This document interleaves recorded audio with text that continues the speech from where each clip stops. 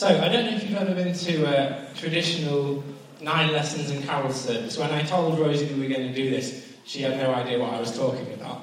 But hopefully some of you will have been to this really traditional carol service where essentially we just come and we're invited to listen to the Christmas story as we're told in the Bible. And then we get a chance to sing some of the carols which pick up on some of those themes.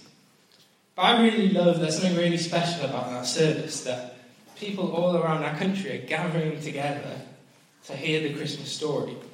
People that are young, people that are old, people who believe, people who are not sure if they believe, people that doubt, people that don't believe. The story of God entering into the world is something that unites people at this time of year. We can't shake off this amazing story. We get our children to tell it to us wearing tea towels and dressing gowns. We watch films about it. We sing songs about it. And what I love about the traditional carol service is that we're invited not just to be observers and listeners to the story, but we are participants in the Christmas story. We hear the good news of Jesus coming into the world and what that means to a group of workmen on the side of a Middle Eastern mountain. And in response, we sing praises and glory to God from our own hearts. The Gospel writers, those that include the Nativity story in their account of Jesus' life, didn't just put these stories there because they needed to fill up some space at the beginning. These people that we meet in the Nativity story are people that tell us something about what it means to meet Jesus. They tell us something about who Jesus is today. He is a blessing to the poor, to the young, to the unmarried, to the shamed. He is a long-awaited Saviour and Messiah to the Jews. He is the glory of God revealed to some poor shepherds working the night shift. He is the end of a long and costly research trip for a group of academic scholars. Each of these people tell us a story about who Jesus is and who he came to be. And we can't help hear this story and sing these songs about Jesus without asking the question, who is Jesus to me? Why did Jesus come to us? So we start our story before Jesus is even born. In the book of Isaiah, the prophet Isaiah tells us about a coming king, a coming saviour. And that's where we start our Christmas story.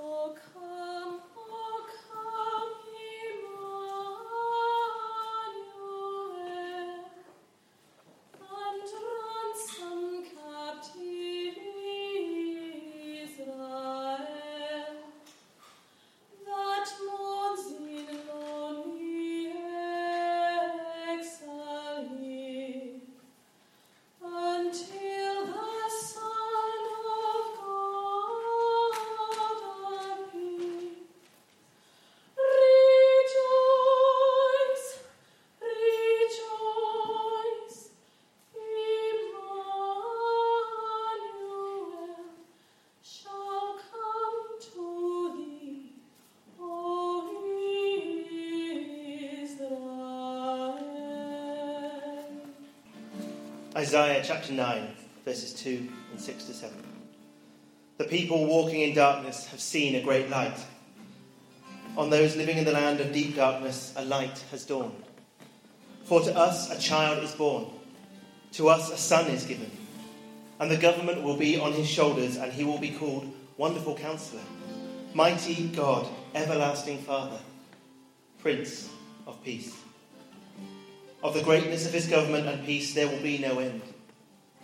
He will reign on David's throne and over his kingdom, establishing and upholding it with justice and righteousness from that time on and forever. The zeal of the Lord Almighty will accomplish this. O come thou Lord of light, who to thy tribes on Sinai's height, in ancient times didst give the law, in cloud and majesty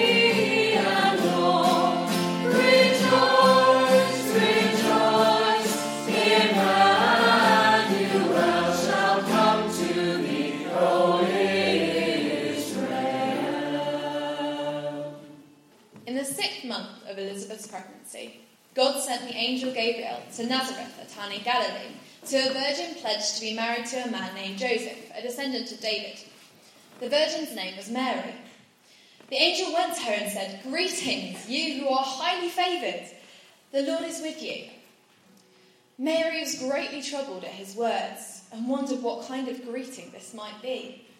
But the angel said to her, "Do not be afraid, Mary. You have found favour with God. You will conceive and give birth to a son, and you are to call him Jesus.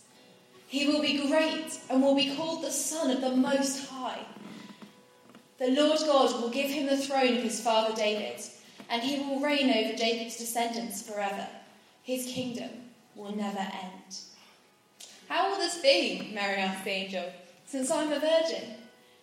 The angel answered, "The Holy Spirit will come on you, and the power of the Most High will overshadow you. So the Holy One to be born will be called the Son of God." In those days, Caesar Augustus issued a decree that a census should be taken of the entire Roman world. This was the first census that took place while Quirinius was governor of Syria, and everyone went to their own town to register. So Joseph also went up from the town of Nazareth in Galilee to Judea, to Bethlehem, the town of David, because he belonged to the house and line of David. He went there to register with Mary, who was pledged to be married to him and was expecting a child. While they were there, the time came for the baby to be born, and she gave birth to her firstborn, a son. She wrapped him in cloths and placed him in a manger, because there was no guest room available for them.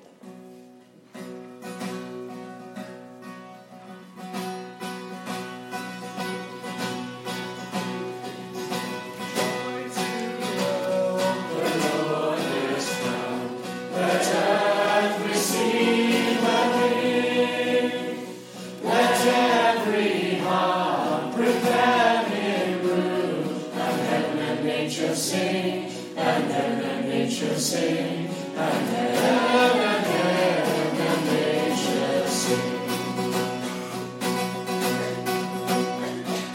Joy to earth, the Saviour reigns. Let them their songs employ. What fields and floods, what hills and plains, repeat the sounding joy, repeat the sounding joy, repeat the sounding joy. He rules the world with truth and grace, and makes the nations prove the glories of his righteousness, and wonders of his love, and wonders of his love, and wonders of his love. And there were shepherds living out in the fields nearby, keeping watch over their flocks at night. An angel of the Lord appeared to them, and the glory of the Lord shone around them, and they were terrified. But the angel said to them, "Do not be afraid. I bring you good news that will cause great joy for all the people. Today, in the town of David, a Saviour has been born to you. He is the Messiah, the Lord. This will be a sign to you. You will find a baby wrapped in clothes and lying in a manger." Suddenly, a great company of heavenly hosts appeared with the angel, praising God and saying, "Glory to God in the highest heaven, and on earth peace to those on whom his favour rests." When the angels had left them and gone into heaven, the shepherds said to one another, "Let's go to Bethlehem and see this thing that has happened, which the Lord has told us about." So they hurried off and found Mary and Joseph and the baby, who was lying in the manger. When they had seen him, they spread the word concerning what had been told them about this child, and all who heard it were amazed at what the shepherds said to them. But Mary treasured up all these things and pondered them in her heart. The shepherds returned, glorifying and praising God for all the things they had heard and seen, which were just as they had been told. While shepherds watched their flocks by night, all seated on the ground, the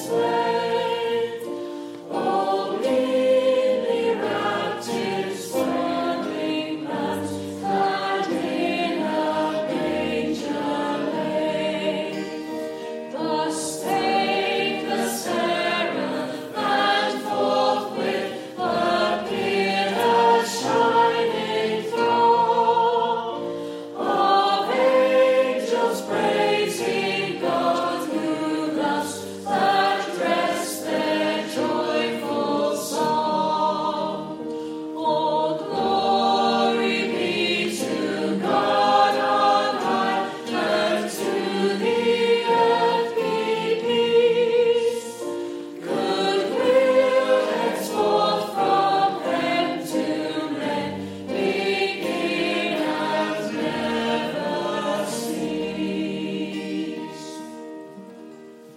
After Jesus was born in Bethlehem in Judea, during the time of King Herod, Magi from the east came to Jerusalem and asked, "Where's the one who's been born, King of the Jews? We saw his star when it rose and came to worship him." When King Herod heard this, he was disturbed, and all Jerusalem with him. When he had called together all the people's chief priests and teachers of the law, he asked him where the Messiah was to be born. "In Bethlehem in Judea," they replied, "for this is what the prophet has written. But you, Bethlehem, in the land of Judah, are by no means least among the rulers of Judah. For out of you will come a ruler who will shepherd my people, Israel." Then Herod called the Magi secretly and found out from them the exact time the star had appeared. He sent them to Bethlehem and said, "Go and search carefully for the child. As soon as you find him, report back to me, so that I too may go and worship him." After they had heard the king, they went on their way, and the star they had seen when it rose went ahead of them, until it stopped over the place where the child was. When they saw this star, they were overjoyed. On coming to the house, they saw the child with his mother Mary, and they bowed down, and they worshipped him. Then they opened their treasures and presented him with gifts of gold, of frankincense, and of myrrh.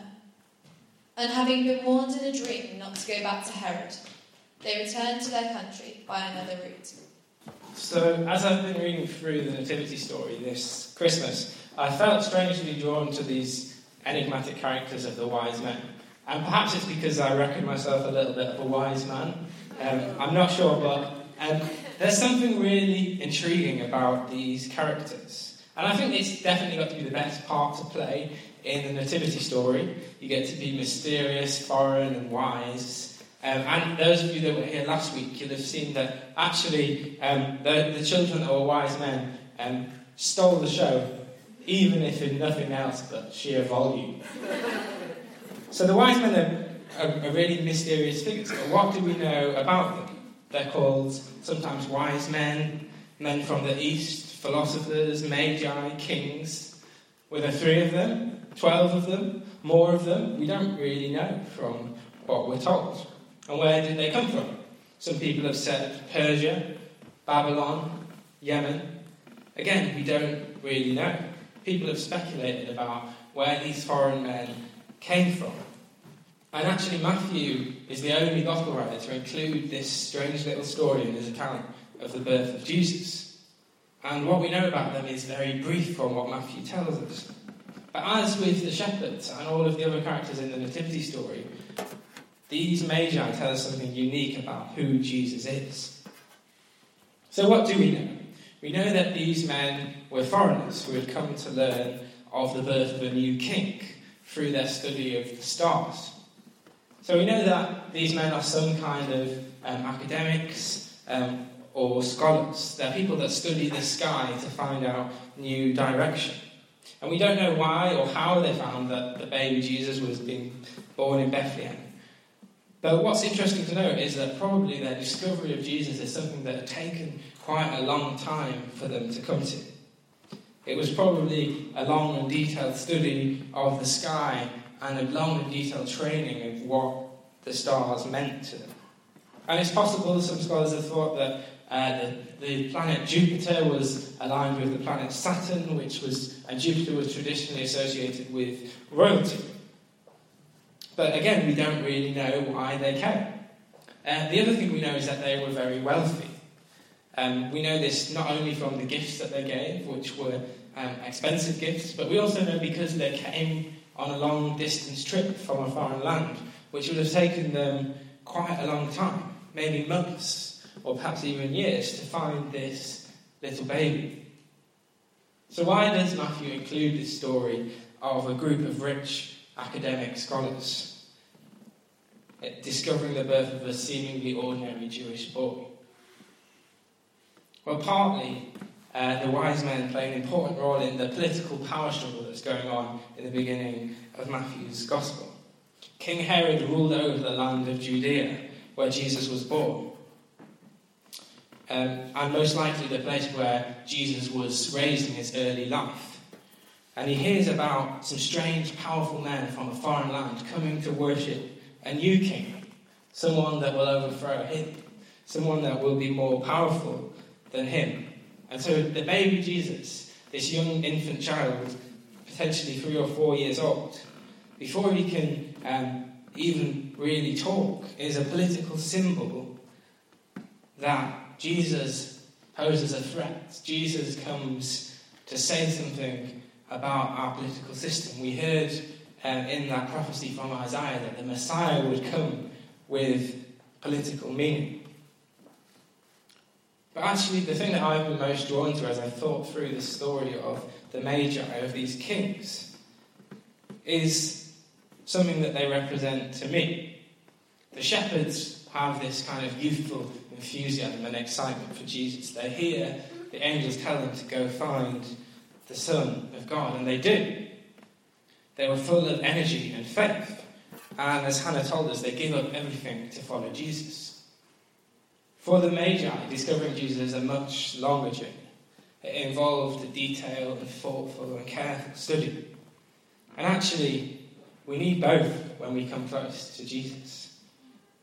There is no end to what we can grapple with, of who this man is, of who our God is. There's no end to what we can discover afresh about him. So Jesus calls us both to immediately leave our sheep and follow him. But also the journey is a long one. It engages not only our hearts, but engages our heads. The Magi are the symbol of the intellectual discovery of who Jesus is.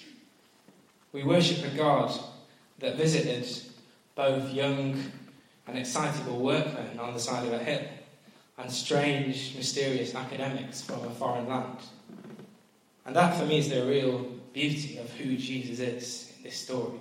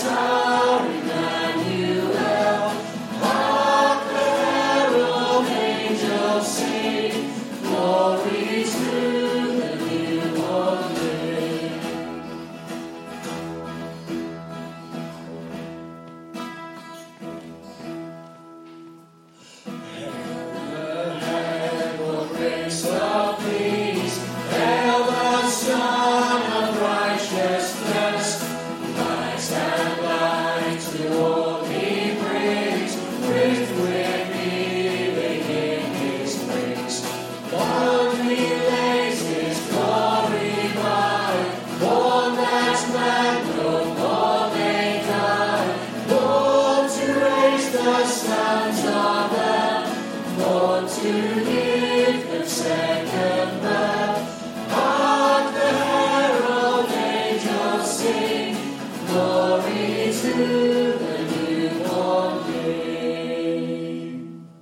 Mary said, "My soul glorifies the Lord, and my spirit rejoices in God my Saviour, for he has been mindful of the humble state of his servant. From now on all generations will call me blessed, for the Mighty One has done great things for me. Holy is his name. His mercy extends to those who fear him from generation to generation. He has performed mighty deeds with his arm. He has scattered those who are proud in their inmost thoughts. He has brought down rulers from their thrones, but has lifted up the humble. He has filled the hungry with good things, but has sent the rich away empty. He has helped his servant Israel, remembering to be merciful to Abraham and his descendants forever, just as he promised our ancestors."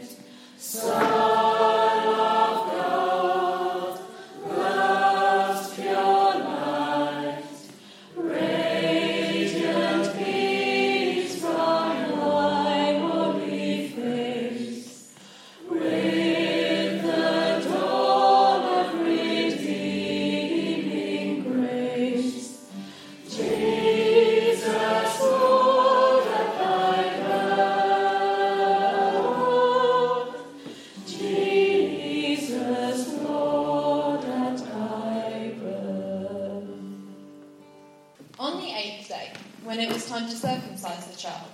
He was named Jesus, the name the angel had given him before he was conceived. When the time came for the purification rites required by the law of Moses, Joseph and Mary took him to Jerusalem to present him to the Lord. As it is written in the law of the Lord, every firstborn male is to be consecrated to the Lord, and to offer a sacrifice, in keeping with what is said in the law of the Lord, a pair of doves or 2 young pigeons. Now there was a man in Jerusalem called Simeon, who was righteous and devout. He was waiting for the consolation of Israel, and the Holy Spirit was on him. It had been revealed to him by the Holy Spirit that he would not die before he had seen the Lord's Messiah. Moved by the Spirit, he went into the temple courts. When the parents brought in the child Jesus to do for him what the custom of the law required, Simeon took him in his arms, and he praised God, saying, "Sovereign Lord, as you have promised, you may now dismiss your servant in peace. For my eyes have seen your salvation, which you have prepared in the sight of all nations, a light for revelation to the Gentiles and the glory of your people Israel." The child's father and mother marvelled at what was said about him. Then Simeon blessed them and said to Mary his mother, "This child is destined to cause the falling and rising of so many in Israel, and to be a sign that will be spoken against, so that the thoughts of many hearts will be revealed."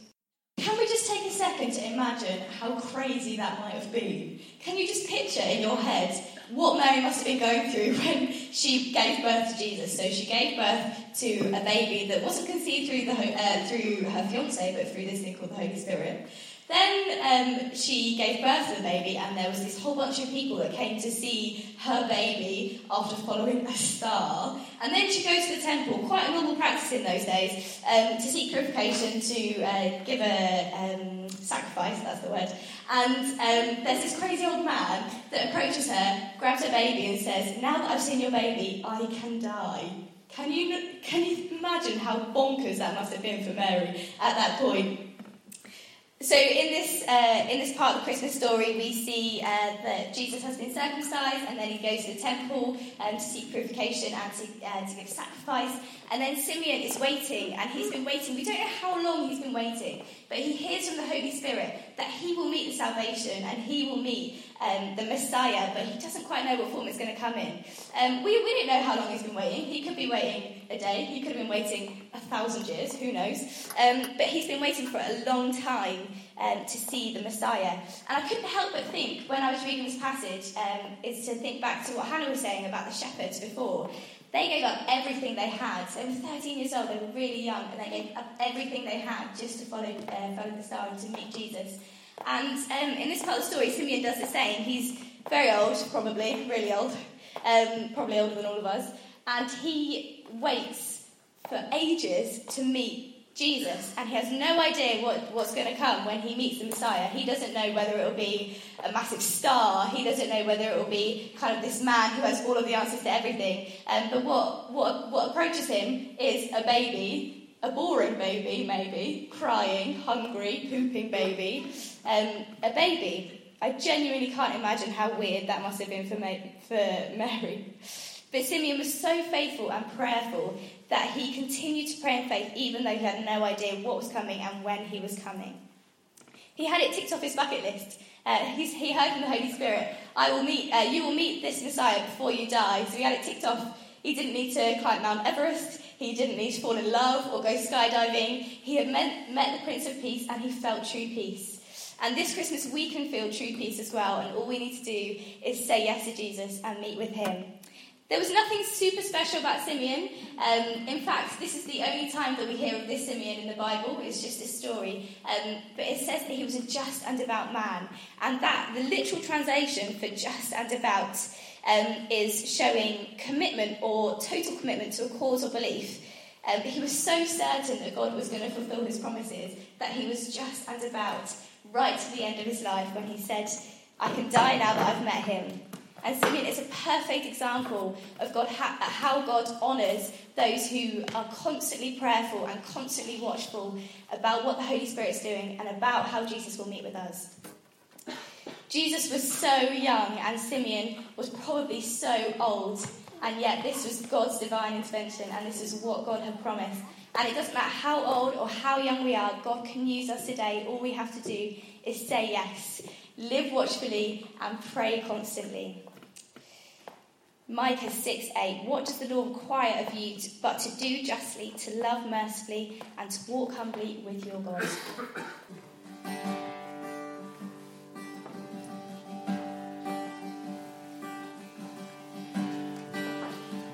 When I call on your name, you answer.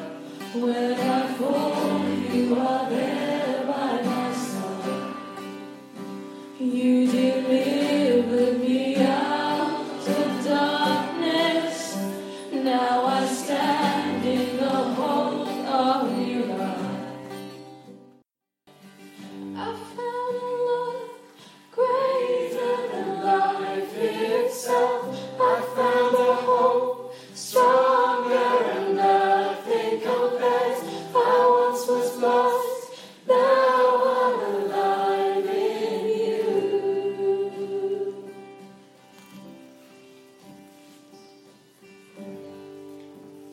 In the beginning was the Word, and the Word was with God, and the Word was God. He was with God in the beginning. Through him all things were made. Without him nothing was made that has been made. In him was life, And that life was the light of all mankind. The light shines in the darkness, and the darkness has not overcome it. There was a man sent from God whose name was John. He came as a witness to testify concerning that light, so that through him all might believe. He himself was not the light. He came only as a witness to the light.